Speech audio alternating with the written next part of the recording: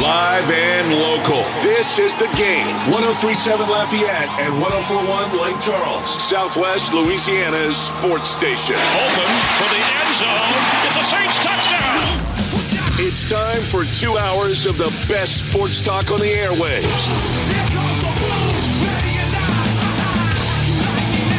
Here's your host, the Blonde Bomber, Jordy Hultberg. Good afternoon. Yours truly, here, Studio 1A.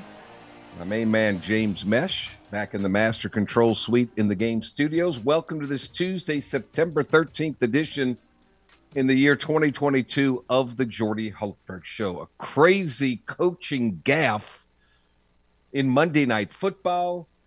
We've got LSU talk, SEC talk, Saints talk. We've got it all covered for you today with my main man, James, back in the Master Control Suite in the Game Studios. He is spinning the tunes, pushing all the buttons, making sure everything's running smoothly. He's on the campus of Delta Media, which houses KLWB, which is 103.7 Lafayette. We're also on 104.1 in Lake Charles. We're streaming around the world. 1037thegame.com, 1041thegame.com. And if you happen to be in the Acadiana area, pop on your television set because we are simulcast on Stadium 32.3 and 133 on LUS Fiber. Did you miss the headlines of the day? Not to worry. The Blonde Bomber has you covered. Here is Hultberg's headlines. They say everything must come to an end at some point in time, and after 31 years of bringing world-class professional golf to the Acadiana area, the PGA Tour informed the Chitimacha, Louisiana Open, presented by Mistras, that the tournament would not be part of the Korn Ferry Tour's 2023 and future schedules.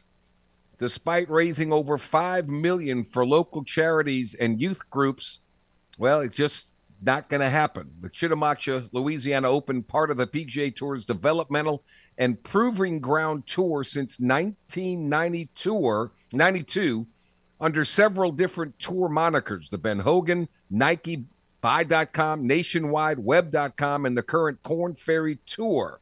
Only 4 events on the tour have been around longer than the Chitimacha, Louisiana Open. Events in Knoxville, Boise, Springfield, Missouri, and Wichita. Well, it's come to a close. Executive Director Danny Jones, we've been blessed to have incredible sponsors. The Chitimacha tribe has been with us through strong years and lean years. They may not be the biggest sponsor, but they're one of the most loyal sponsors across the entire PGA Tour. We would not have lasted 31 years without them. Changes in the financial structure of professional golf brought about the decision. The Korn Ferry Tour will continue with a maximum 26 event schedule, with 3 new events replacing tournaments dropped from this year's schedule, along with the Louisiana Open, the Lake Charles Championship, and the Live and Work in Maine Open in Falmouth, Maine. Jones said the Louisiana Open budget was about $500,000 short of where the PGA Tour wants its Korn Ferry Tour events. So long and short of it, the Korn Ferry Tour has outgrown the Lafayette and Acadiana market. They tried everything, but it has come to a close. Sad day. I know that 1037 The Game, Delta Media played an integral part in the Chitimacha, Louisiana Open. We did live broadcasts for years from there. So we hate to see it go, but it is what it is. So we move onward and upward. The Seattle Seahawks ruined the return of Russell Wilson back to Seattle with a win last night. It was bizarre, to say the very, very least. I don't know why coaches make the money that they do, but 17-16 was the final score, and I'm telling you, the head coach of the Denver Broncos, Coach Hackett, literally choked, facing a 4th and 5 in Seahawks territory with a minute remaining and all their timeouts left. Coach Nathaniel Hackett opted to let the clock run down to 20 seconds before sending out Brandon McManus to attempt a 64-yard field goal. They did the study. You know, all these people that believe in analytics. I'm not an analytics guy. I'm just not. I see it. I play by the gut. Anyway, it was less than 5% on 64 or higher field goal attempts. Less than 5%. All the timeouts left in the world, and they just let the clock run till the play clock was about to expire. Then they call timeout and all that, and then they send the kicker in to try a kick, and of course he misses it, and Seattle goes on to win 17-16. They had so many penalties on not being able to get the play in on time. It was just a bad debut for one Nathaniel Hackett. Wow, it was bad. So week 1 of the NFL ends. A nail biter. Seattle wins it 17-16. So now we move on to week number 2. LSU will host Mississippi State, 5 o'clock kickoff Saturday in Tiger Stadium. Everybody talks about the air raid offense. Let me tell you, Mississippi State's defense might be the best. It is going to be the best defense they've had since Mike Leach has been the head coach. A veteran group, juniors, seniors. They play a 3-3-5. Tyrus Wheat, a Louisiana native, is a heck of a player. And LSU's going to have their hands full. Thus, they are an underdog at home to the Mississippi State Bulldogs for the first time in forever and a day. John Emery will make his return since his suspension since 2020. Sat out all of last year, sat out 2 games this year. Brian Kelly said, whoa, let's not anticipate too much. He's been out for a while, so let's wait and see. B.J. Ojolari should be available this week, as is cornerback Sevyn Banks. And as Brian Kelly said, all hands on deck for this one. Just how good has Jaden Daniels been at quarterback after 2 games? He is 36 of 46 for a 78% completion percentage, 346 yards, 5 touchdowns, 0 interceptions. He also has 19 rushing attempts for 132 yards. That's nearly 7 yards a carry, 1 touchdown on the ground. That gives him a QBR of 90.9. He has been spectacular. I want to play a little game with you now. Today, everybody is 2022. James, I want you to put your ears on. I want you to play this game with me, okay? So, if you don't mind, James, how old are you? I am 22. Okay. What year were you born? 2000. Add those 2 up. You're 22. You were born in the year 2000. What does that make you today? The total is 2022. Everybody is 2022 today. So everybody, if you're listening in your radio, do the math. If you're in wherever you may be, take your current age, your age this year, add the year you were born to it, and come up with the total. It happens once every 1,000 years that this takes place. Don't ask me why. Don't ask me how. But it's true. So you can ask, you can share this little nugget and be the hit of the dinner table tonight with your family, with your friends. Add it up. You can do it right now. So mine adds up to 2022.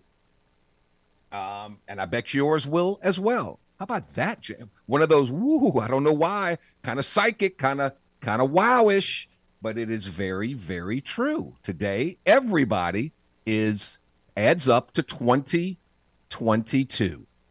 Just saying.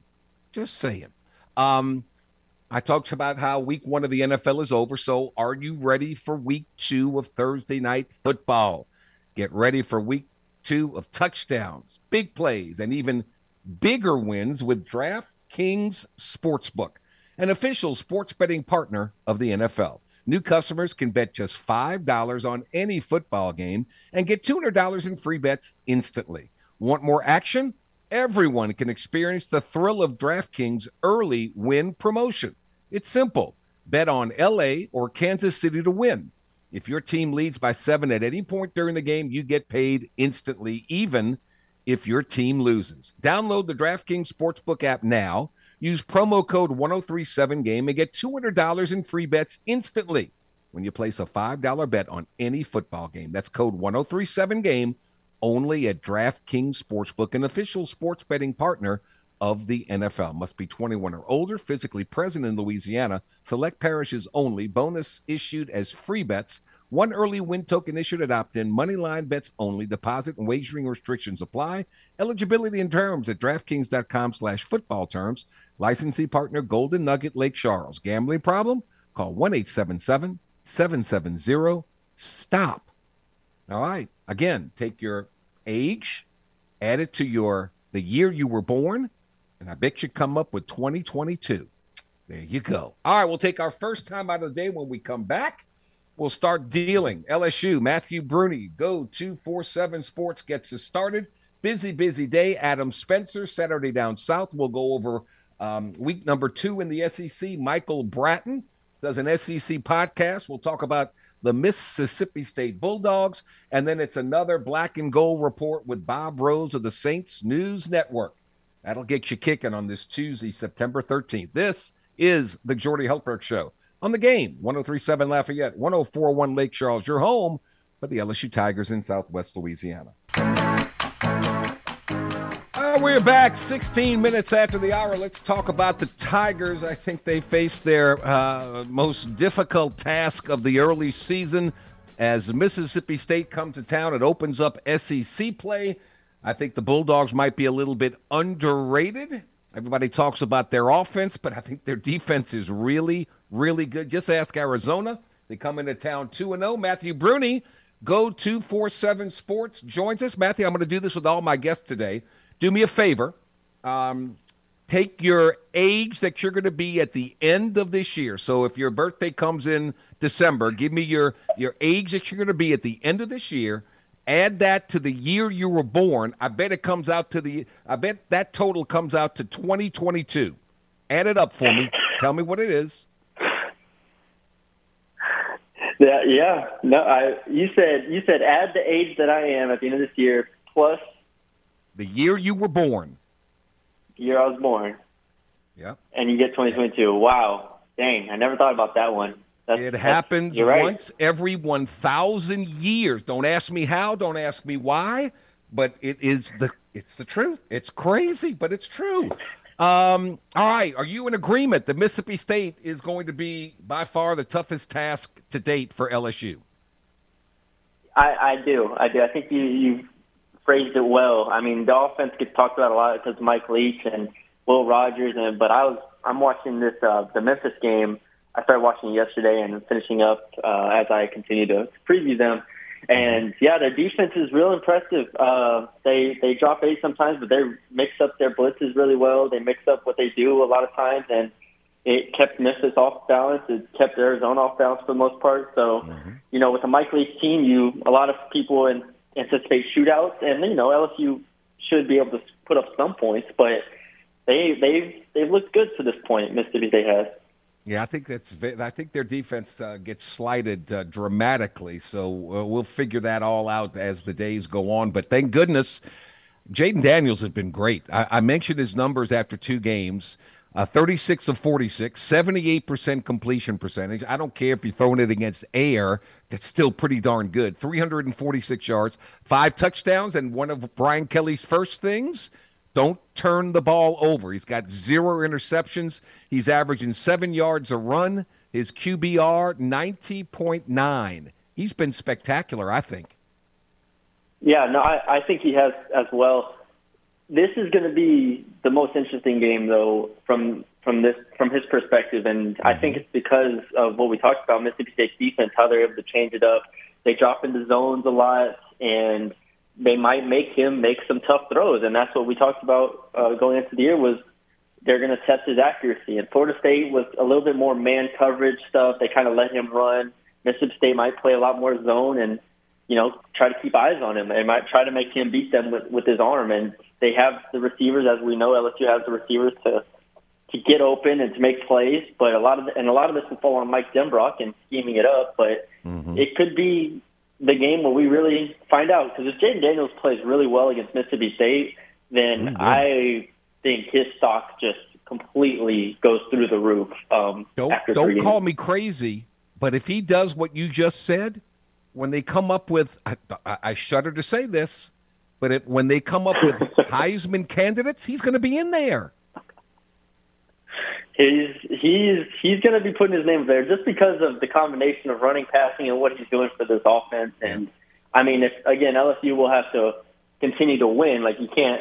I mean, in order to be in any sort of, all-conference first team and Heisman candidate stuff, they're going to have to win. But, yes, if he plays well against Mississippi State, he's going to start being talked about on a national level. I'm with you 100%. Matthew Bruni with us. Will Campbell at left tackle, Garrett Dellinger at left guard, Charles Turner at center, Anthony Bradford at right guard, Miles Frazier at right tackle. It worked Saturday. It looks like that's going to be the lineup moving forward. What did you see out of that five? I felt like there was a little bit more cohesion, and I think Charles Turner is just a more natural center than Garrett Dellinger, which I think is, Dellinger is obviously a great he's probably the best blocker, pure blocker on the team, pass pro and run blocking wise, but it was a lot for him to comprehend at the center position, being thrown into that in the fall. Kelly talked about it a lot, having to read, to change protection, snap the ball, get off the block. Like, it is a lot to, analyze and process. And I think, if nothing else, Charles Turner did that throughout spring and fall. So he has, however many more months of experience doing it. So I think they feel a little bit more comfortable with him there, and he'll be tested against SEC defensive tackles, no doubt. But you have to get everybody on the same page. That's kind of just the starting point, and then kind of move from there. One of my favorite scenes in that movie, The Blind Side, was when Michael Orr took that player that had been trash talking him all game long and just kept running him down the sidelines. And the coach said, "What did you do?" He said, "I was sending him to the bus. He had to go home." I saw a play similar. I don't know if you saw it or not, but Emory Jones kind of did the same thing to a Southern defensive player. Did you see that? I did see that. It was very impressive. Emory Jones has continued to be one of the guys that everybody's enamored with, and rightfully so. He was one of the top players in the class, and I think people forget about him with, Harold Perkins being up there and Will Campbell being up there and Walker Howard being up there. Emory Jones was top 5 in the class, and he's going to be a contributor on this offensive line for years to come. I just wasn't sure with the transfers they brought in and, the experience they had coming back. I wasn't sure if he would start right away, and I still don't know if he will, but he is – Kelly talked about it. He is making a push at this point, and he's going to be hard to keep off the field moving forward. It's amazing how they figured out a way to get Booty involved offensively early, whether it be quick passes, whether it be a reverse. They wanted him to be in the game mentally, and it seems like for a player like Booty, he needs to get the ball early, and if he does, then he's going to be fine the rest of the game. I played with guys like that in basketball. If they didn't get a shot and see the ball go through the net early, you kind of lost them for a while. So you got to understand certain players and what makes them tick, and LSU figured out a way to make that tick. Yeah, that's a really great comparison there, because we see it all the time in basketball, right? There are guys who you got to get shots for on the team. Even whether they're the best player or not, you got to get them some shots early on, and Kayshawn happens to be obviously one of the best players too. So if you get him the ball, whether it's on a screen, whether it's on an end around, anything like that, it just improves kind of the moral the morale that he has and the aura he has around him. And I think it also sends a message to the defense, like, you have to account for him all the way down the field and all 53 yards wide across the field. So I think it's going to be huge for them. I think they're going to continue to do it. Kelly did mention that Florida State, they were kind of caught off guard by how Florida State was playing him. So that they're going to be more prepared for if he faces more like off coverage and stuff like that. They just want to get him the ball, if that's the case. That baffles my mind. Coaches that have coached for so long, how they can't improvise during the course of a game early on to figure that out just amazes me. But that's another story for another day. LSU's going to – look, Brian Kelly said it's going to have to be a balance offensively and defensively. You can't have 3 and outs and make the defense have to come back on the field. That gives Mississippi State more offensive plays. So they're going to have to run the football. That's one thing I've been very disappointed in, other than Jaden Daniels. They haven't been able to run the football. I don't know if it's the running backs themselves. I don't know if it's the offensive line not being able to open up holes. John Emery's coming back. They got to run the ball. Matthew, do you feel like that's going to be a point of emphasis this week? I do think it's going to be a point of emphasis, and I think it needs to be a point of emphasis because I was watching the Mississippi State-Memphis game, and something that I think changed in Mike Leach's approach. I have to go back and look at this, but their offense is really dominating time of possessions in their first 2 games. Mississippi State had the ball for over 41 minutes against Memphis and for over 35 minutes against Arizona. They are just really wearing down defenses. So LSU, like you said, they can't get in these 3-and-out situations. They can't get in these Jaden Daniels drop back 3 straight times and hope that he can, make throws all the way down the field. They have to move the chains with the run game, chew some clock up, give the defense some time to rest and figure it out. So I'm still hesitant as to whether this run game can figure it out. I think I was hesitant coming into the year because I didn't really buy into the Kane and Goodwin being that explosive of players. I knew they were talented, but it's not easy. There was no NFL running back on this team. So John Emery coming back, hopefully you can maybe get him more involved in the offensive line. We'll obviously have to continue to take steps forward because they weren't great against Florida State in the run game. Yeah, I'm with you. So they have to run it. I also think B.J. Ojulari, Ali Gay, I think they have to play a prominent role in this thing. You don't have to sack the quarterback, but you got to affect the quarterback, and you can't let this guy sit back there and throw it. He's really good. When he has time, they're going to throw it between 40 and 50 times a game, right? So you got to affect the quarterback so your defensive backs aren't out there covering space forever and a day. Yeah, it's Mississippi State's offense is, most people know, Mike Leach's air raid offense is incredibly difficult to defend, and it's even harder if you can't get pressure with 4. Which I think LSU needs to do in this game. They have to get pressure with BJ. They have to get pressure with Ollie, Mekhi Wingo, and Jaquelin Roy. Those guys have to be really good. And if you want to bring a 5th sometime and mix it up, then, yeah, that's fine. But if you give him time, like I think Memphis probably gave him too much time, and he goes 38 of 49 for 450 yards, 5 touchdowns. Like this is an offense that will pick you apart if it's comfortable. And so how do you make it uncomfortable? Preferably, you disrupt them with the 4-man front that LSU has been running. Yeah, I'm with you. This is Matthew Bruni, Go247 Sports. What'd you think of the atmosphere Saturday with Southern University? Oh, it was awesome. It was incredible. I mean, I was taken aback by how full the stadium was. Obviously, they sold it out, and it was each and every just across the stadium, and then the halftime show was terrific. I mean, I was just smiling the whole way through it. Both when the Southern band came out, the LSU band came out, the whole way through. They came together and played the Cupid Shuffle, and that was fun. And I mean, it was. I know Garrett Nussmeier handed them a couple touchdowns, but that was at least good for Southern fans to experience there. So not as much for LSU fans, but still. Yeah, it was a great experience. That's great. We'll see if it ever happens again. I'm not so sure that it will, but we shall see. But Matthew Bruni, go back to your film study. come up with a game plan and send it to me, and I'll make sure Brian Kelly gets it, okay? Yes, sir, man. We'll have to get it to them. All right, Matthew Bernie, go 247 Sports. I greatly appreciate it. Time is running out for you to score tickets to see the Houston Astros live in person. Go register in the Game Rewards Club to win 4 tickets to see Houston take on Tampa Bay Saturday, October 1st. We'll even throw in a tour of the ballpark and hotel accommodations. That's Saturday night. This is the last Astros weekend giveaway of the regular season.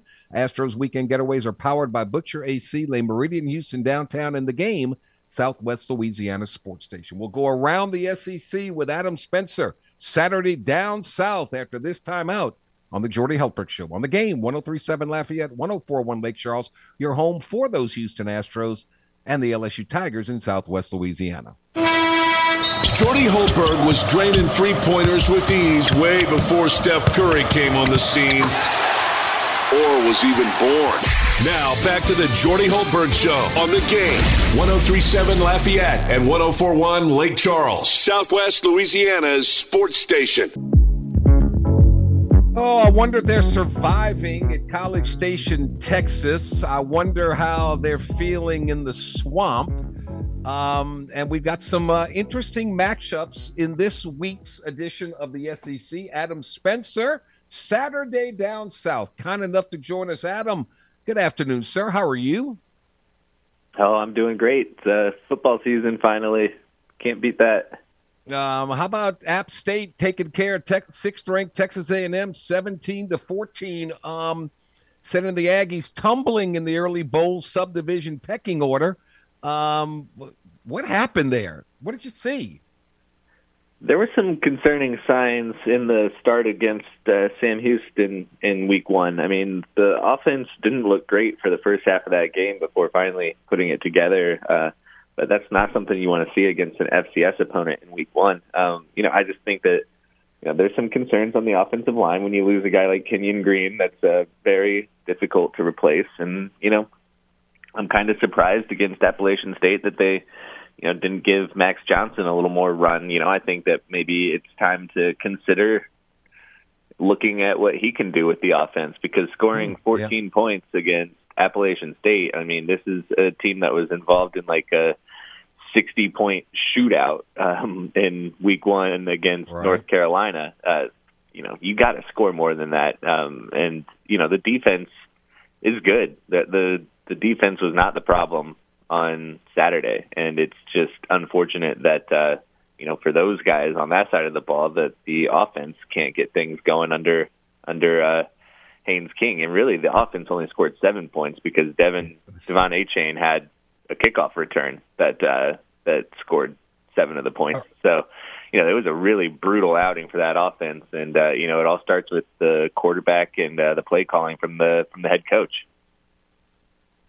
What are you hearing about Jimbo and the fan base of the Aggies? I mean, he's not going anywhere, but they got to start having some serious doubts about things in that part of the world. Yeah, I mean, for a guy who's considered a quarterback guru, outside of that year with Jameis in Florida State, I mean, who has he had? Kellen Mond was here when he got here.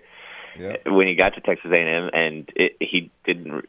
Kellen Mond left college just about as good as he was when Jimbo Fisher showed up. So there wasn't really much improvement there. I haven't really seen him develop many quarterbacks. I know he's very hard on his quarterbacks, but it's just like something that you're doing isn't working. And this is a trend that I saw kind of around the league at a couple spots.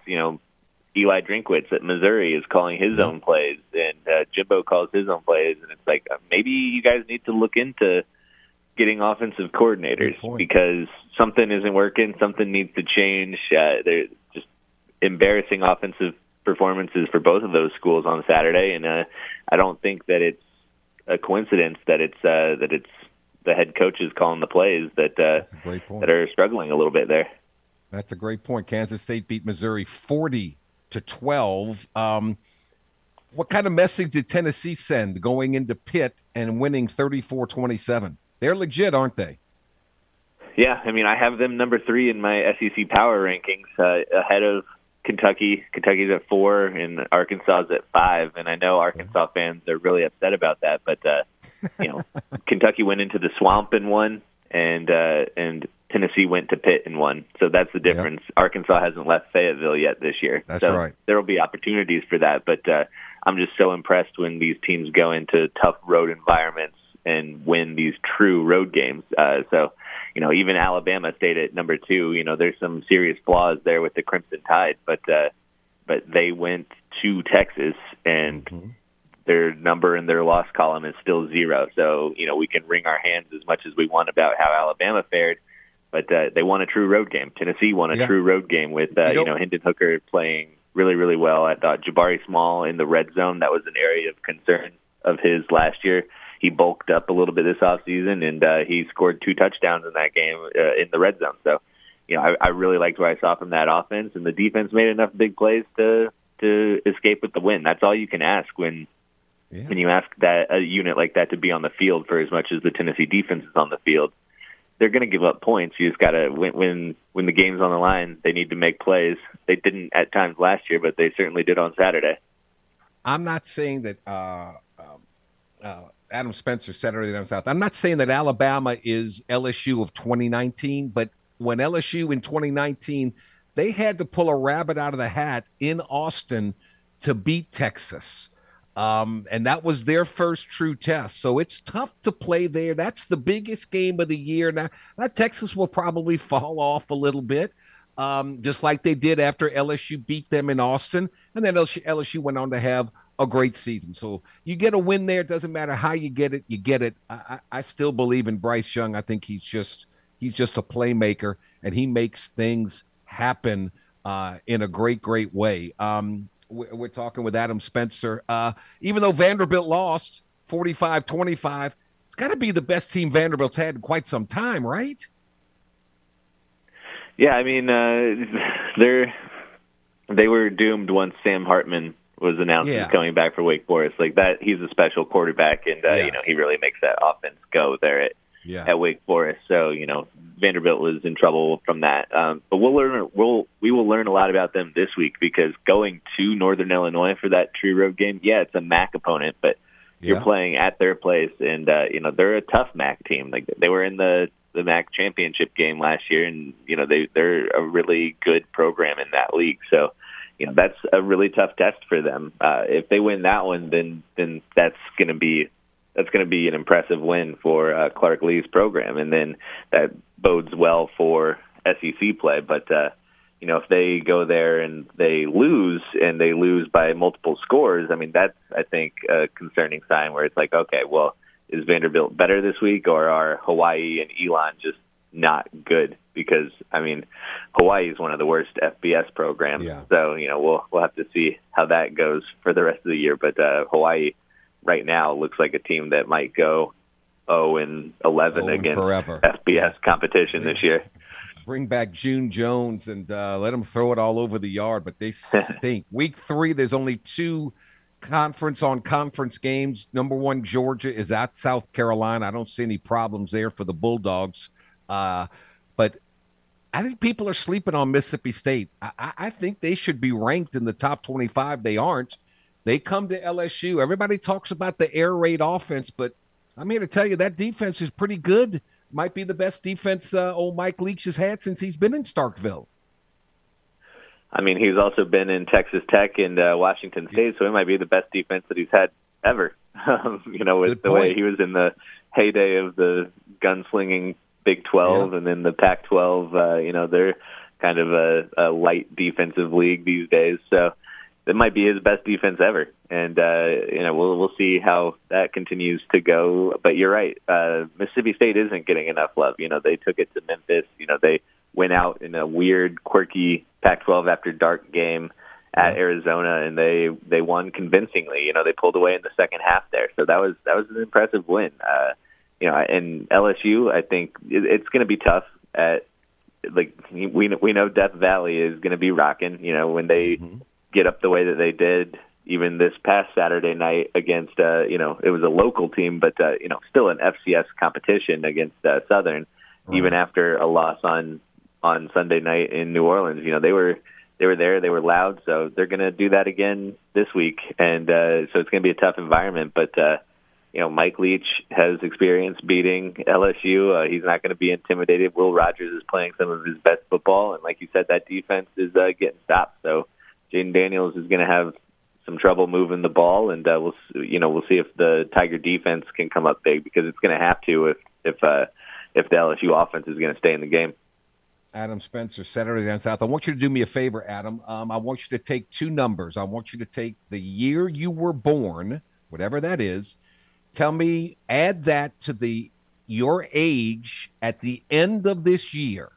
So if you've had a birthday already, whatever you're going to be at the end of this year, add those two together and tell me what number you come up with. Math isn't my strong point here, Jordy. I didn't know I was going to be doing this. Come on now. Take off your shoes. 2022. So first, everybody in the world is 2022 today. Think about that. Everybody. Do it with your friends. Do it with your family. Everybody will come up with the year 2022. It happens once every 1,000 years. I don't ask, don't know how, don't know why, but it's just part of my trivial mind. Today is that day. It's that year. It's that time. So just do that with your friends. They will all come up with 2022, and you will be the hit of the dinner table. Can Texas A&M beat Miami? That's the biggest matchup from a rankings perspective. Miami, 13th in the country, travels to College Station. A&M trying to figure out what the heck is going on with them. A lot of pressure on Jimbo, a lot of pressure on the quarterback. They're the 24th ranked team in the country. Don't ask me how they are, and Mississippi State's not. But what do you see in that game? Yeah, I mean, I think that this is the make or break point of the Aggie season. And it's a home game, but so was the Appalachian State game. But we're going to see how they respond to adversity. This was a really bad loss last week. We've talked before, and I've said 10 wins is the minimum that fans were expecting from this Aggies team this year. And even then, I think 10 wins would have been kind of disappointing. But now they've already lost once, and they haven't even played an SEC game yet. And now they could go to 1-2 if they lose to a ranked Miami team. I mean, the defense is going to play well. There's a ton of athletes on that side of the ball.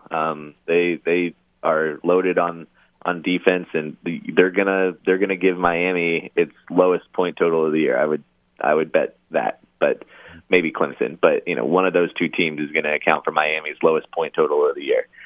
But the offense is facing now its toughest test of the year, and we just saw that the offense could only manage 7 points against Appalachian State. So yeah, I'm really concerned about that. We'll see what Jimbo does with the quarterbacks moving forward. But, yeah, I mean, this is a make or break point. They can win. They're capable of it, but they're going to need a lot better play from the quarterback position and the offense in general if they're going to get it done. And if they lose this, then things can spiral out of control pretty quickly there in College Station. It could be a signature win on the Plains. Brian Harsin and Auburn welcome 22-ranked Penn State. Penn State has that name. This could be a really pivotal point in his career at Auburn, don't you think? Yeah, I mean, Auburn's got another big game too, and they just struggled against San Jose State. These teams struggling against Group of 5 opponents. It's just. This is a big game. They don't leave home until October 8th, I think. Maybe October 15th is their first away game. But so Penn State is tough, and I think that Penn State is an even better Penn State team than they played last year in Happy Valley. So I think that they need the crowd to be loud, which I am confident they will be. With the atmosphere, it's the CBS afternoon game. It's going to be It's going to be a good one there. But if the quarterbacks, Finley and Robbie Ashford, they both have made plenty of mistakes this year. They've both shown some flashes, but it can't all be on Tank Bigsby and Jarquez Hunter. It's going to be, they're going to have to move the ball through the air, and if they can't, then Penn State's going to come in there and get a road win to add to its resume. All right, we shall see. Crazy games in college football. We'll see if the upset thing continues. Marshall with a big win over Notre Dame. You got the Aggies falling to App State. Just some crazy stuff going on. Adam Spencer, Saturday Down South. Who do you got, LSU or Mississippi State? Give me a pick real quick. I'm taking Mississippi State in this one. I like the way that they've been playing. I think that they're angry that they haven't been in the top 25 and they're stuck in that receiving votes category. So I think they make a statement and come into Death Valley and win a close one. I think it's the first time since when Curly Hallman was the coach that Mississippi State came to Tiger Stadium, and they're the betting favorite in the game. So that says an awful lot to me. Adam, thank you so much. Enjoy week 3 of the college football season, buddy. Take care. Sounds good, Jordy. I'll talk to you soon. You got it. Adam Spencer, Saturday Down South. Make sure to join RP3 in the game 103.7 Lafayette, 104.1 Lake Charles this Friday from noon till 1 at the Cigar Merchant at 1001 Coolidge in the Oil Center. Register to win, to spin the wheel for a chance to score a pair of Louisiana Ragin' Cajun football tickets and a pair of LSU Tiger football tickets. So make sure this Friday you swing by Cigar Merchant in the Oil Center, see RP3, and swing the prize wheel so you can score free tickets at the UL or LSU football games. And RP3, you better bring back some stogies for me, big fella, or I'm going to be very, very disappointed. Very disappointed. All right, we'll be back to wrap up hour number 1. The Jordy Hultberg Show in the game, 103.7 Lafayette, 104.1 Lake Charles. Your home for the LSU Tigers and the Houston Astros in Southwest Louisiana. Download the free The Game mobile app for Android and Apple devices. No matter where you are in the country, you can listen to The Game. 103.7 Lafayette and 104.1 Lake Charles, Southwest Louisiana's sports station. It's another twofer. 2-for-1 deal from AcadianaDeals.com. Today you can get a $40 voucher to Dickey's Barbecue Pit for just $20. That's a $40 deal for half the price. Once again, visit AcadianaDeals.com today to get yourself a $40 voucher to Dickey's Barbecue Pit for only $20. We thank Matthew Bruni from Go247 Sports. We thank Adam Spencer from Saturday Down South for their contributions in hour number 1. Bob Rose of the Saints News Network will join us in hour number 2. We'll give out game balls. I don't know where that ranks as far as comebacks are concerned in the Saints' history, but it's up there because of who they played, their arch rival, where they played, in their arch rival's stadium, and how dead in the water they looked for, 45 minutes. The last 15, they woke up and got the deal done. And there's a lot of heroes involved in that. But you can see when things are clicking, they're pretty good. And now the Tampa Bay Buccaneers come to town. I don't know how healthy they're going to be. But the Saints have shown in the past they believe that they can beat Tampa Bay. They believe they can beat Tom Brady. They've won every regular season game. Their only loss was in that playoff matchup. And Tampa Bay's defense was just too good that day. So can Jameis Winston and company keep it going? Can they get started sooner? Dennis Allen told them, enjoy this, but you better have some thick skin. Because when we come back and look at the tape, you're going to see all the mistakes you made, and it's going to be a hard lesson to learn. But if we want to get to where we want to get, got to go through this. So that's why they call them professionals. All right, hour number 1's in the books, brought to you by ShopRite Tobacco Plus Discount Outlets, 60 of them in southern and central Louisiana. If you can't shop right at ShopRite, you just can't shop right at all. We'll be back. Hour number 2, straight ahead. The Jordy Hultberg Show on the game. 103.7 Lafayette, 104.1 Lake Charles. Live and local. This is The Game. 103.7 Lafayette and 104.1 Lake Charles, Southwest Louisiana's sports station. Open for the end zone. It's a Saints touchdown. It's time for 2 hours of the best sports talk on the airwaves.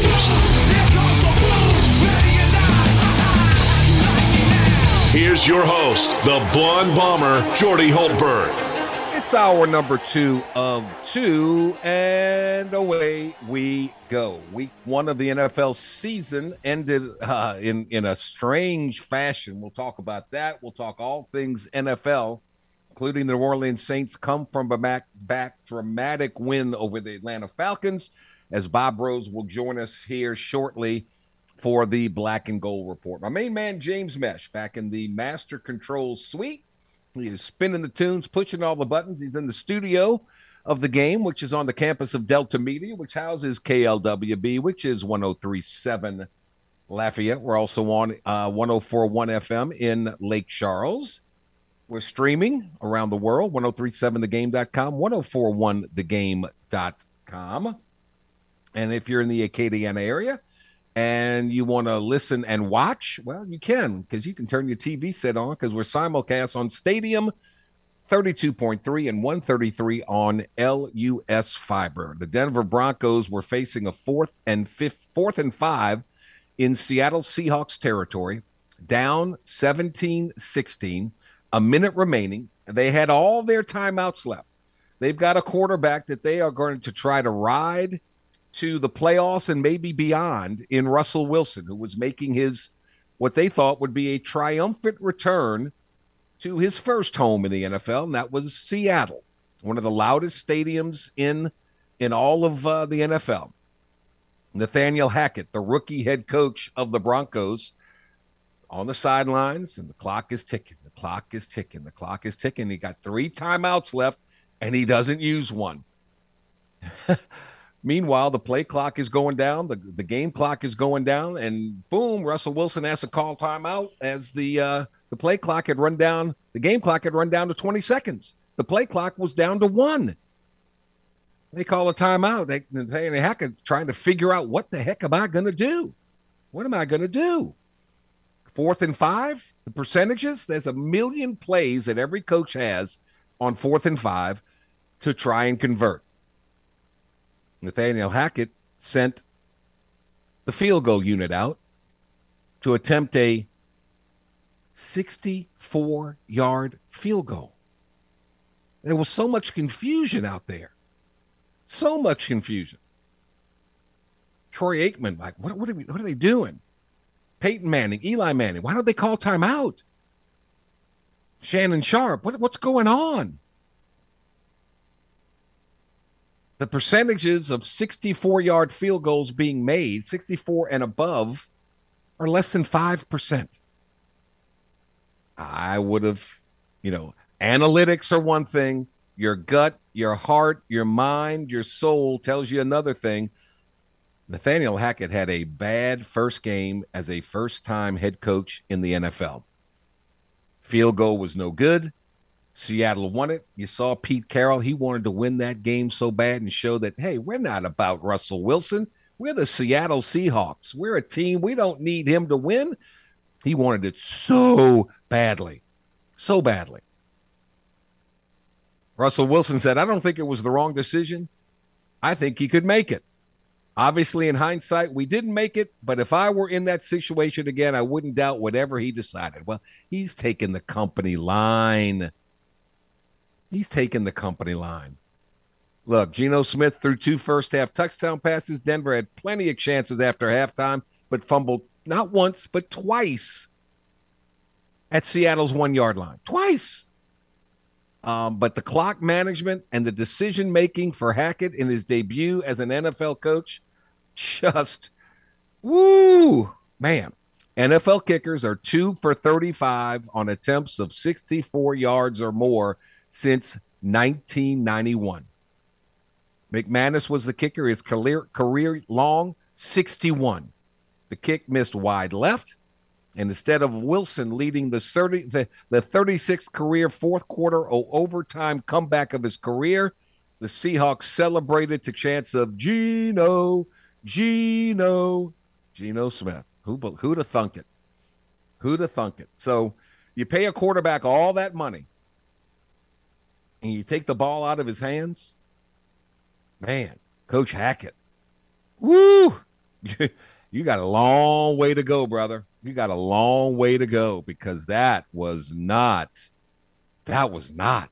good at all. Russell Wilson was 29 of 42 for 340 yards and a touchdown.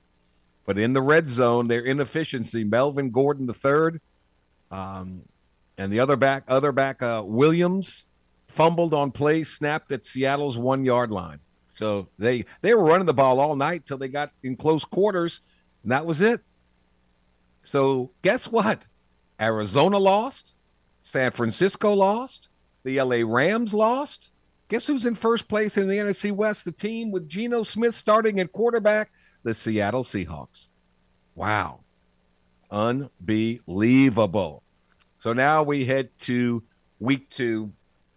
And, of course, the Saints will take on the Tampa Bay Buccaneers. And that ought to be very, very interesting. And we'll delve into that as the days go on. Former LSU Tiger Jamal Adams suffered a serious left knee injury Monday night, and will have to get some work on that. Pete Carroll said this morning on his weekly radio show Adams was carted off the field in the second quarter after he was hurt by blitzing former teammate Russell Wilson. So we'll see the extent. It's a shame that this has to happen, but Adams is a great player, makes that defense go, but we'll see how much will happen to him. Dak Prescott will not go on the IR, according to owner Jerry Jones, following surgery that he had on his right thumb yesterday. Jones said on 105.3 The Fan in Dallas, "We want him to be a consideration for playing for us within the next 4 games." The initial timeline for Prescott to return was 6 to 8 weeks. However, Jones said the report following the surgery was more favorable. Theoretically, Prescott could be back for the October 9th game at the Rams in Week 5 if things work out well in his recovery. So we shall see. So the original thought he would miss 7 games. And if he'd missed 7 games, the Cowboys season's over and done. Over and done. They're not catching the Philadelphia Eagles in that division if he misses 7 games. If he misses 4, are they going to be 0-5? Are they going to be 1-4? Still an uphill climb, but it's certainly not without the realm of possibility of turning a 1-4 season into a wild card playoff team. So we shall see. Very curious. We'll ask Bob his thoughts on the top 5 teams in the NFL. To me, I've got the Buffalo Bills number 1 because they went on the road. They beat the defending Super Bowl champion LA Rams in their building. Kansas City looked great, but they beat an Arizona team and they beat them at home. So I'm going to go with the Kansas City Chiefs number 2. I thought the Minnesota Vikings looked really, really good. And they beat the Green Bay Packers. So I'm going to have the Minnesota Vikings at 3. I'm going to have the Chargers from LA at 4. And what the heck? I'm going to put the Saints at number 5 because they went on the road, even though it's the Atlanta Falcons, even though the Falcons aren't good. But the Saints did what they had to do, and they came up with an unorthodox way of winning a game. When you can win a game ugly on the road against a division rival, and don't take anything against that because these teams know one another week in, week out, and it's tough. It's tough to play them. So give me the Saints at number 5 in my power rankings.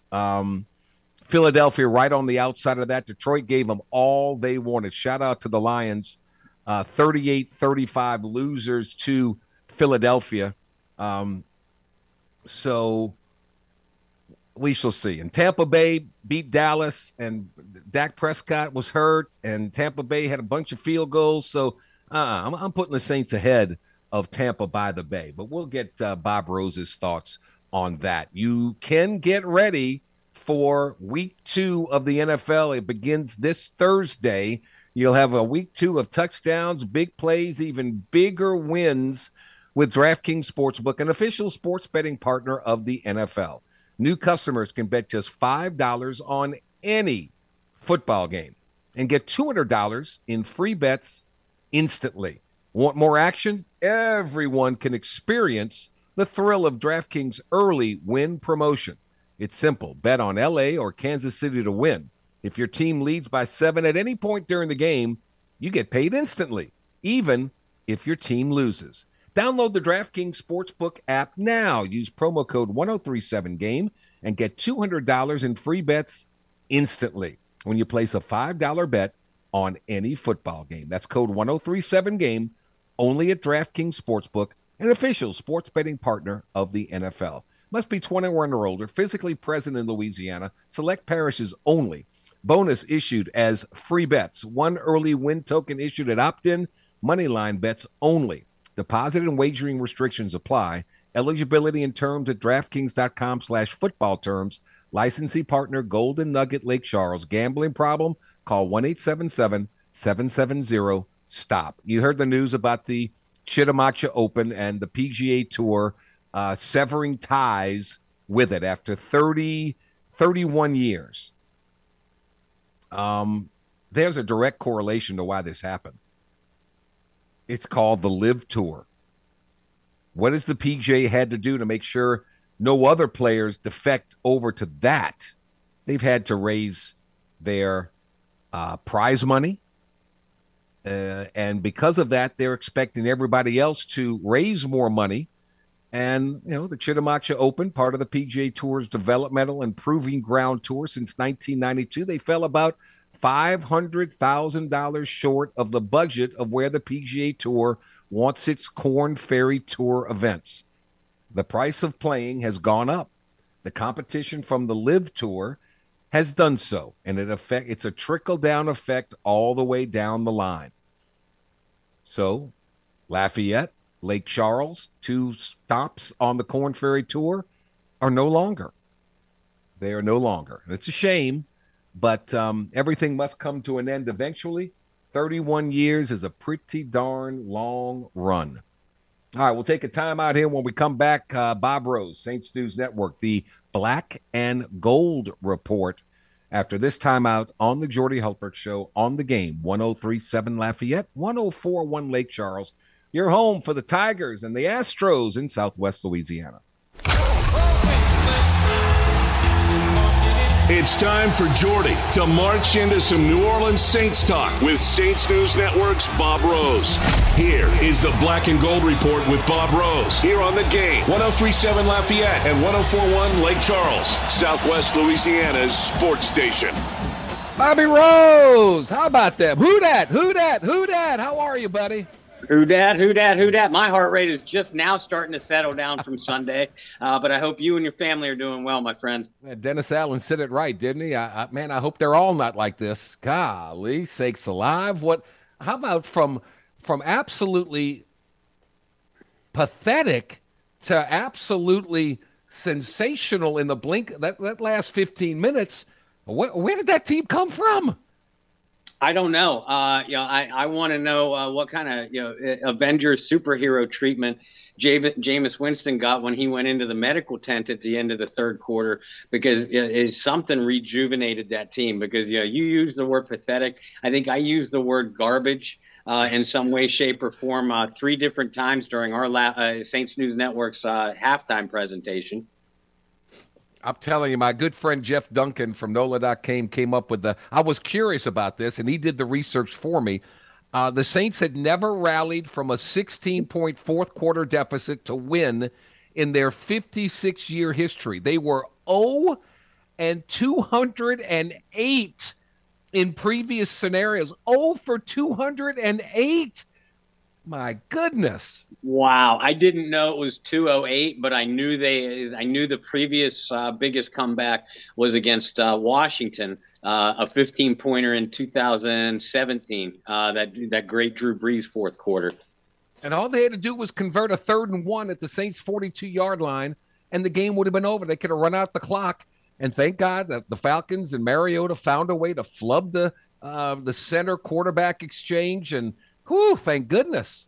Yeah, really. That was the Falcons falconing in every way possible. Between that, the blitzing strategy that they used was so much success over the first 3 quarters. They just inexplicably stopped doing it. That huge fumble that the Saints defense forced deep in their own territory. Any of those 3 things would have put the game away. Bob Rose, Saints News Network. Game balls, man, there's a lot of heroes in this thing. You can scratch the first 3 quarters, but I'm going to start with the guy that everybody's going to talk about offense, but old Werner on the defensive side, man, he was everywhere. I can see why they so regard him so highly, but they just got to get him on the field and keep him on the field. He was terrific. Yeah, I agree. He still looks a little bit lost at times in pass coverage, but you're right. The effort is there. The ability is there, and his ability in the run game. He was one of the few Saints defenders, especially in that front 7, that looked like that he showed up to play in all 4 quarters. I agree with you. I thought Pete Werner played a wonderful game. On the offensive side, Jameis Winston, the fourth quarter, that's about as good as and he put up some huge numbers when he was in Tampa. Mm-hmm. But under the circumstances, considering the score, the time, and that's as good as I've seen him play. Yeah, me too. And I've always been a fan of Jameis Winston. But you look at the sheer numbers, 13 for 16, 212 yards, plus that 2-point conversion on top of the 2 touchdowns. 2 of those 3 incompletions were spikes to stop the clock. That's right. And more than just the pure numbers. He put the ball with dead-eye accuracy in a way that Drew Brees could be proud of on some of those throws over the last 2 or 3 drives. Kudos to the coaching staff. They entered the fourth quarter. Saints had 10 points. They were floundering. They gained only 8 first downs, 172 yards in their first 9 drives, and 16 points down. They said, "Well, we got to ditch what we're doing. Let's go 2-minute. Put Jameis in the shotgun, and let's go to town." Right. So coaches need to learn on the fly, and they made the right decision. And boom, boom, boom, boom, boom. Yeah, they did. And I was really disappointed with the coaching staff. I thought the Saints flat out got out-coached and out-chessed at every turnover those first 3 quarters. But it does take a championship coaching staff and one with a little bit of humility to recognize, hey, what we're doing isn't working. That's our fault for the bad game plan. But we are more than prepared and more than willing to change up our strategy and let the players go win the game. And that's exactly what Dennis Allen, Pete Carmichael, and company did. Film study. Did the Saints do anything as far as, because it looked like Jameis had a lot more time in the shotgun to throw the football. Did they do anything from a protective standpoint on the offensive line that changed a little bit or not? Hey, Jordy, there wasn't a lot that they did. Like we agreed on earlier, Atlanta just inexplicably stopped blitzing, and that played a big part. But there were a few of those pass plays where I saw Ingram or Kamara, who injured a rib on one of them. Either Ingram or Kamara stayed in to block, specifically the interior, which is where the Atlanta Falcons were getting most of their pass rush success. So if they made any adjustments, it was along there. And I noticed a couple times, too, when Jawan Johnson, was in for Adam Troutman late in the game.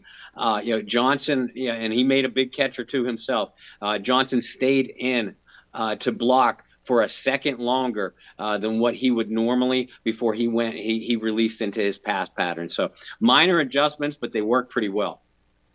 Bob Rose, Saints News Network. Some of the top passes that were thrown, best passes that Jameis threw, came against man coverage, and A.J. Terrell was their shutdown corner, matched up against Mike Thomas, and Mike Thomas caught all 3, 2 of them for touchdowns. Terrell only allowed 3 touchdowns in coverage all last season. Give up 2. Michael Thomas is back, baby. He's back. Yes, sir. And he served notice to NFL defensive backs. And this is still a Michael Thomas that we think is a little bit limited because he only saw 37 snaps. So he was kind of on a pitch count. But he made those snaps count. We saw a little bit of timing issue with he and Jameis, really that entire passing game early on. But wow, did they iron that out? And Michael Thomas looked like, as you pointed out, the 2019 and before pre-ankle injury Michael Thomas. And I think he and Jameis are going to make a wonderful combination all year long. I thought Jarvis Landry may have made the best catch of the day. That sandwich between defenders goes up along the sideline. Crucial play, 40-yard gain. You can just see how the acquisitions paid off. The dividends paid off. Yeah, and not only was that a great catch by Jarvis and great throw by Jameis, Jarvis had a solid game all the way around. People talk about how well Michael Thomas played, and rightfully so. But Landry led all receivers with 7 catches for 114 yards. Yeah. That's a lot of productivity for a team that we did not see much of out of the receiver position last year. Now the Saints are coming at teams with Thomas, Landry, and Chris Olave, who I thought made some crucial catches down the stretch as well. Yeah. What did you think of Saints defense overall? What's that?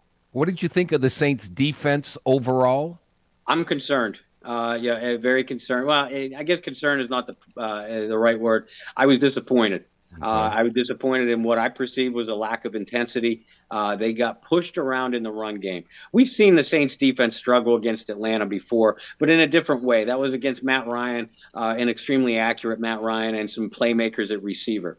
This Atlanta team took the ball right at New Orleans and shoved it down their throat. And the Saints really, until a couple crucial fourth quarter stops, the Saints did not have an answer for it all game.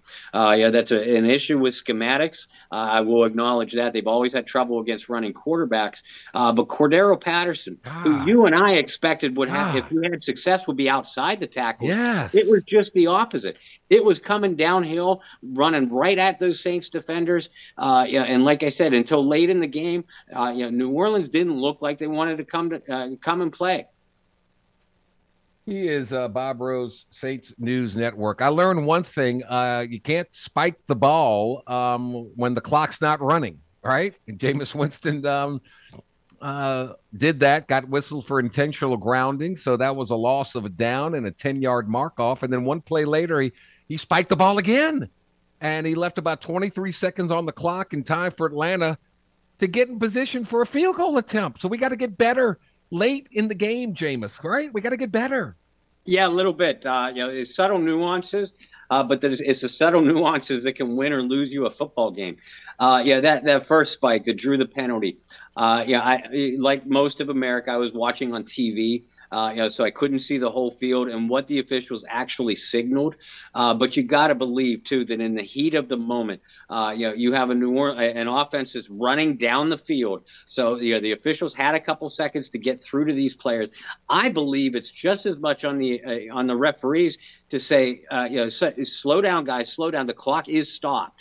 And I would love to ask the officiating crew from that game if they did exactly that, or get a wider scope to see if any officials very clearly waved that the clock was stopped because Jarvis was out of bounds. Because when watching it live, I thought Jarvis was touchdown inbounds, which of course would have kept the clock running. Obviously, that's what Jameis Winston and the rest of the offense was thinking. So I was shocked and more than a little upset that the flag was thrown. But again, I believe it's on the officials to yell at the players, to give verbal instructions as well in that situation. Fair. All right, we got 3 units: offense, defense, special teams. You can give a game ball to one offensive player, one defensive player, one special teams player. Only one. All right, let's start. Special teams easy, right? Will Lutz kicks the field goal to win it. Is that right? Yeah, I'll go with Lutz. Not only that field goal, but 2 long field goals, in the fourth quarter. But let's give honorable mention to Taysom Hill, who nearly had that pump block and drew that hold to give the Saints an extra 10 yards on their last drive. And of course, Peyton Turner for blocking that 63-yard field goal. I mean, Taysom, it'd have been right there with the Gleason block and the Rich Motti block. He'd have been right there up in the folklore of block punts against Atlanta. That'd have been terrific. And yes, Peyton Turner with the block of the field goal at the very end. So, but I'm going to give it to Lutz because he kicked it up right. He kicked it through. All right, on defense, I mentioned Pete Werner. Who you got? I thought Justin Evans played a heck of a game too. Yeah. But I'll give him my honorable mention. I'll agree with you again and go with Pete Werner. I mean, just the number of tackles that he rolled up and that number 20 came to play from the opening whistle, which I cannot say the same thing about the rest of the Saints defense. All right, here's where it gets tricky and tough. Offense. Winston was great down the stretch. Michael Thomas with key catches. Jarvis Landry. Terrific. Taysom Hill did his part. Man, who you got? All three deserve accolades for sure. But my top game ball here goes to Jameis Winston, not just for the fourth quarter performance, but the fact that circa 2015 to 19 in this same situation through the first three quarters, we might have seen Jameis Winston turn the ball over 2 or 3 or more times. He at least kept his composure in that way. He kept his team together. He showed me a lot of leadership because it takes leadership to come back from a big deficit like the Saints did. So I'll give it to Jameis, not only for the sheer numbers and throwing performance in the fourth quarter, but the composure that he showed up to that point. All right, let's take a timeout. We're going to ask Bob Rose if the Saints are in his top 5 in the NFL's power rankings after 1 week. And we'll go around the NFL and get his thoughts on some crazy games and some buffoonery from coaches. My God, what was Hackett thinking last night? Bob Rose, Saints News Network, the Black and Gold Report, Part 2 coming up after this timeout here on the Jordy Hultberg Show on the Game. 103.7 Lafayette, 104.1 Lake Charles, your home for the LSU Tigers and the Houston Astros in Southwest Louisiana. It's another 2-for-1 deal from AcadianaDeals.com. Today you get a $40 voucher to Dickey's Barbecue Pit for just $20. That's a $40 deal for half the price. Once again, visit AcadianaDeals.com today to get you a $40 voucher to Dickey's Barbecue Pit for only $20. Black and Gold Report Part 2 with my main man, Bob Rose of the Saints News Network. So, Bob, are you surprised that the Tampa Bay Buccaneers are 3-point road favorites over the Saints for Sunday's 12 noon kickoff in Caesars Superdome? I'm a little surprised at the amount of the spread. I'd have more expected the Buccaneers to open up as 1 or 2 point favorites. But the Buccaneers, as long as Tom Brady is their quarterback, they're still going to be the national media darlings. And let's face reality. New Orleans, in some aspects, was very lucky to come out with a win against what I still think is going to be a very bad Atlanta football team. And by contrast, Tampa Bay went and beat another national media darling, the Dallas Cowboys, on the road. So I think all those things combined, I expected Tampa Bay to be favored. Maybe not by 3. So we'll see what that spread does during the course of the week. A lot of field goals for Tampa Bay. They did well from 20 to 20, but in the red zone and all, they didn't. What did you see about Tampa Bay, and what do you think? Tampa has a very formidable defense. There's no doubt about that. And it's the kind of defense that the Saints have seen in the last couple of years. So I expect this to be a very physical, hard-hitting affair on both sides. But offensively, the Buccaneers look vulnerable. I'm not about to throw dirt on Tom Brady's career grave yet. No. So I'll zip my lip on that one. But Godwin's going to be out for a few more weeks now because of a hamstring. Right.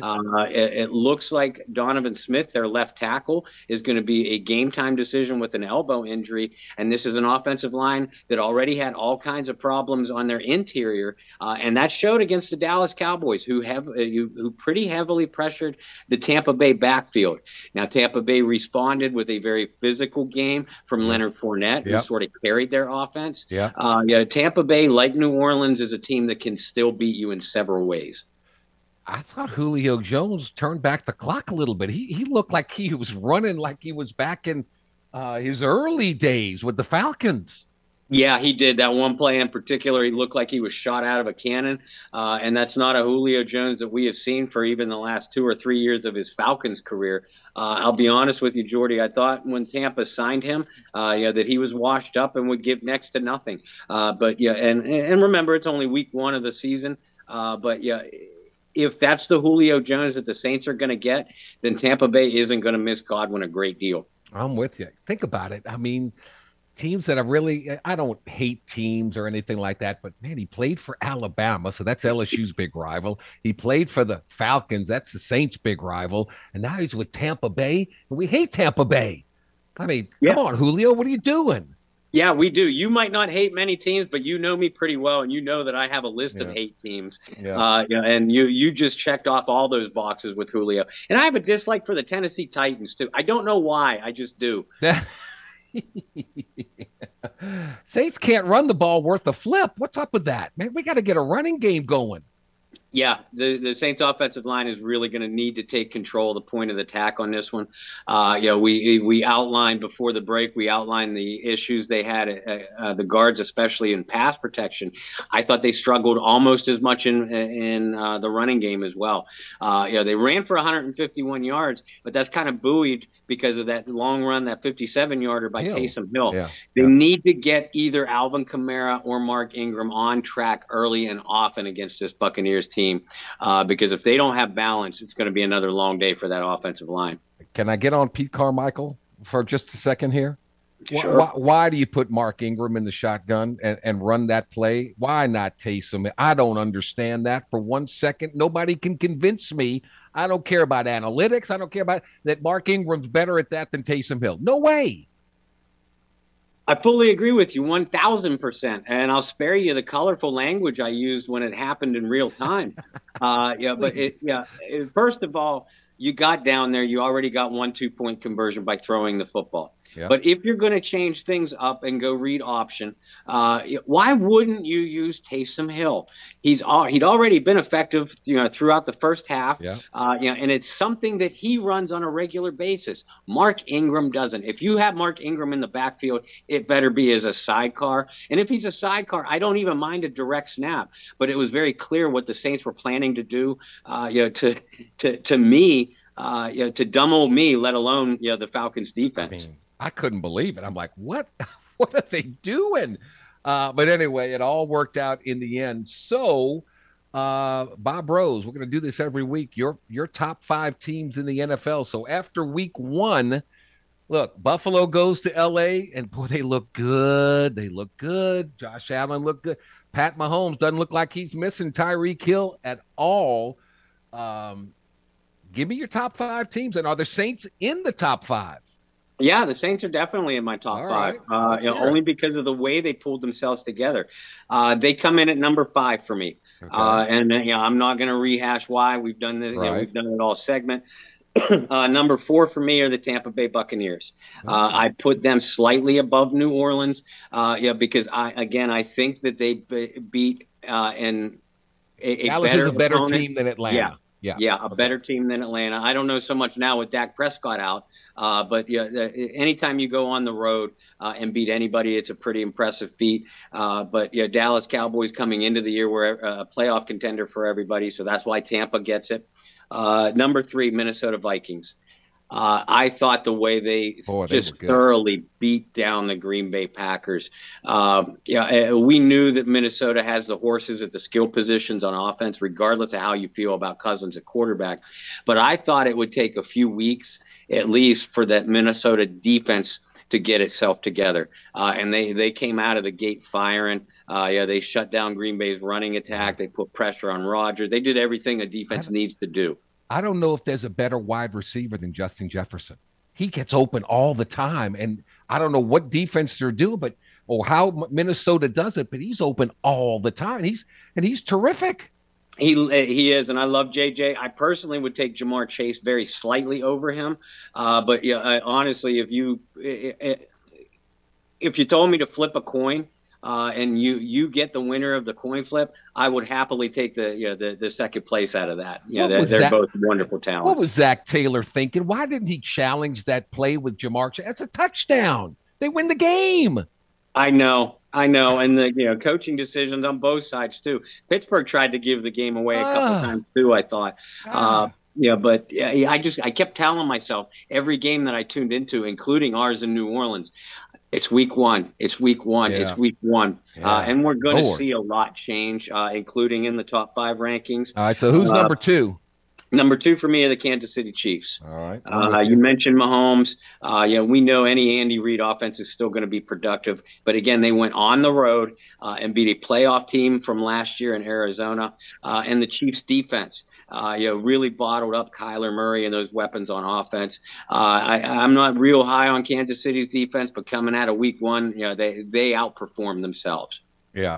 And then Buffalo's number 1. How could you not go with the Buffalo Bills? Yeah. You go on the road and thoroughly blow out the defending Super Bowl champion, who I think is still a darn good team this year. Buffalo coming out of week one, I don't know how they couldn't be at the top of everybody's rankings. I don't know. I know it's early. But man, the Vikings look like the best team in that division. Aaron Rodgers has no help again. And their defense wasn't as good as everybody, I think, thought they would be. I think there's trouble in Packerland. I really do. And who'd have thunk that after week one out in the NFC West that the Seattle Seahawks would be the only unbeaten team that everybody else, the 49ers, would lose? I mean, just who'd have thunk that? Not me, that's for sure. The NFC West after 1 week is completely topsy-turvy. The Rams losing to Buffalo, not shocker, just in the way that it happened. The Arizona losing to Kansas City, again, not a shocker. 49ers losing at Chicago. Okay, weird things happen on the road. But Seattle beating a Russell Wilson-led Denver team, and I'm a Denver fan, as you know. Yeah. I was so disappointed by the Broncos' effort and intelligence last night, and maybe we're burying Pete Carroll's Seahawks a little bit too early. Well, he looks good for 72 years old, man. That's amazing. Here's a question, and a very important question, and something I think that every coach and every coaching staff is examining as we speak. Do the Saints have an emergency kicker like the Kansas City Chiefs have in Justin Reed? What happens if Lutz goes down in a game? Who's going to kick? Do we have somebody? You got to think he'll kick too? Skeleton? Yeah, he might. He might. It would not shock me one tiny bit. But I believe that I heard something. Maybe it was last year when one of the Saints' 4 kickers that they used got hurt in pregame warmups, and the subject came up about emergency kickers.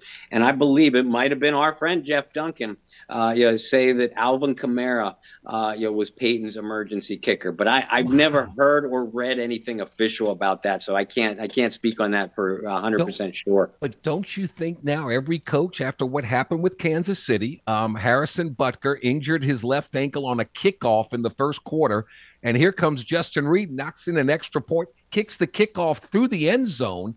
Don't you think they're actually practicing somebody just in case? You got to believe so. And as a matter of fact, it shouldn't even have taken that for to open up coaches' eyes. If I was coaching, because these guys kick the ball hard on those long field goals and kickoffs.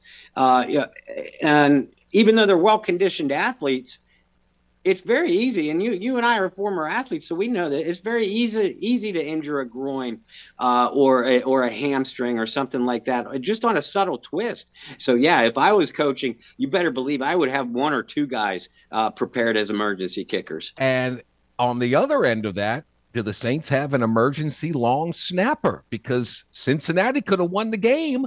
They lose their long snapper, and poor Bengals, they snap the ball all over the place.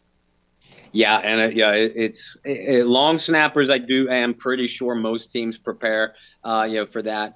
But maybe Cincinnati could have used a little bit better preparation. But you got to believe, the guy who snaps the ball, isn't paid a lot of attention to by the average fan. But any football expert will tell you that it starts with a good snap. Yeah, no question. Bob Rose, Saints News Network. Coach of the Year, Brian Daboll. New York Giants beat your Tennessee Titans. And Saquon Barkley, when he's healthy, pretty darn good. When he's healthy, Saquon Barkley can be a super, super back. And I love the Giants hire Brian Daboll this offseason. Granted, it came with some controversy, which you and I had addressed at the time. But yeah, I think Daboll is going to be a fantastic coach. I just hope he's not ruined by a dysfunctional Giants organization. That's my worry for Brian Daboll. Can they get a new field at Soldier Field? I know it was raining, but man, that field's terrible. Terrible. Yeah, it is terrible. And you want to talk about a stadium that is in bad need of renovation, really from top to bottom.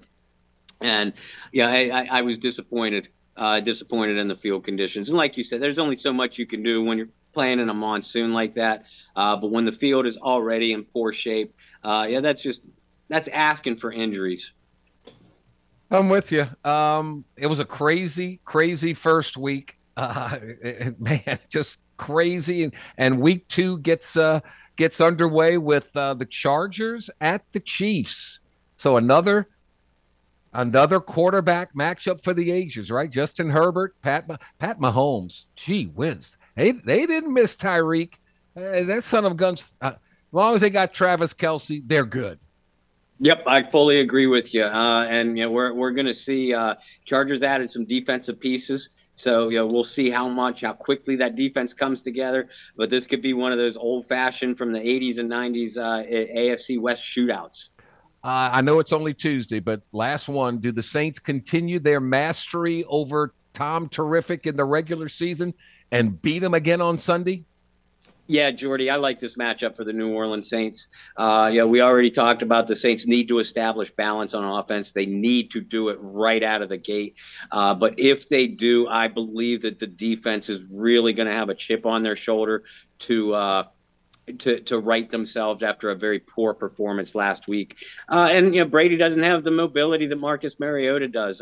More of a stationary target. Yeah. So the Saints defense, Cam Jordan and company can say in the huddle, I'll meet you guys at the quarterback. And that's the key to beating Tom Brady. And I think the Saints have that key intact. Offense has to get out of the gate quick too. They can't sit around and flounder like they did against Atlanta. They can't. So hopefully the Dome will be rocking. I'm sure it will. I tried to get tickets to that game. It's done.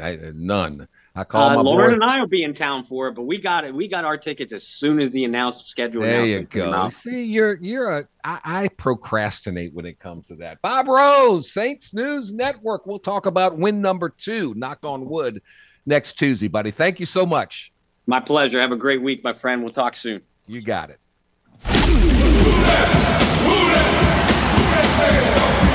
Tune in next week to the Jordy Holtberg Show for the Black and Gold Report with Bob Rose here on The Game. 103.7 Lafayette and 104.1 Lake Charles, Southwest Louisiana's sports station.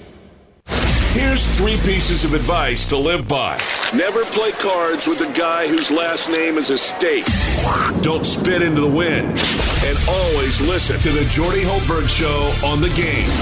103.7 Lafayette and 104.1 Lake Charles, Southwest Louisiana's sports station.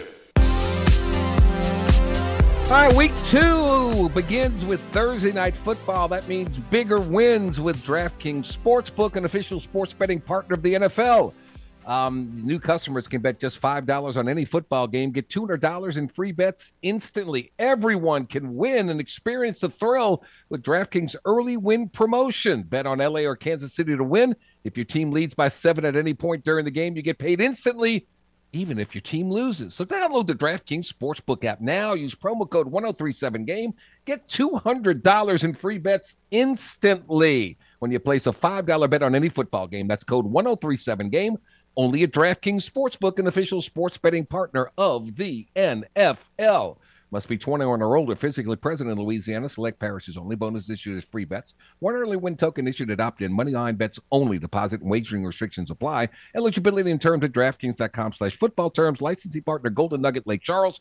Gambling problem? Call 1-877-770-STOP. Special thanks to our guests, Matthew Bruni covering the Tigers, Adam Spencer, we went around the SEC, and Bob Rose of the Saints News Network.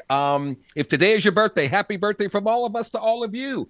The boss, Mr. Chuck Wood, is celebrating a birthday today.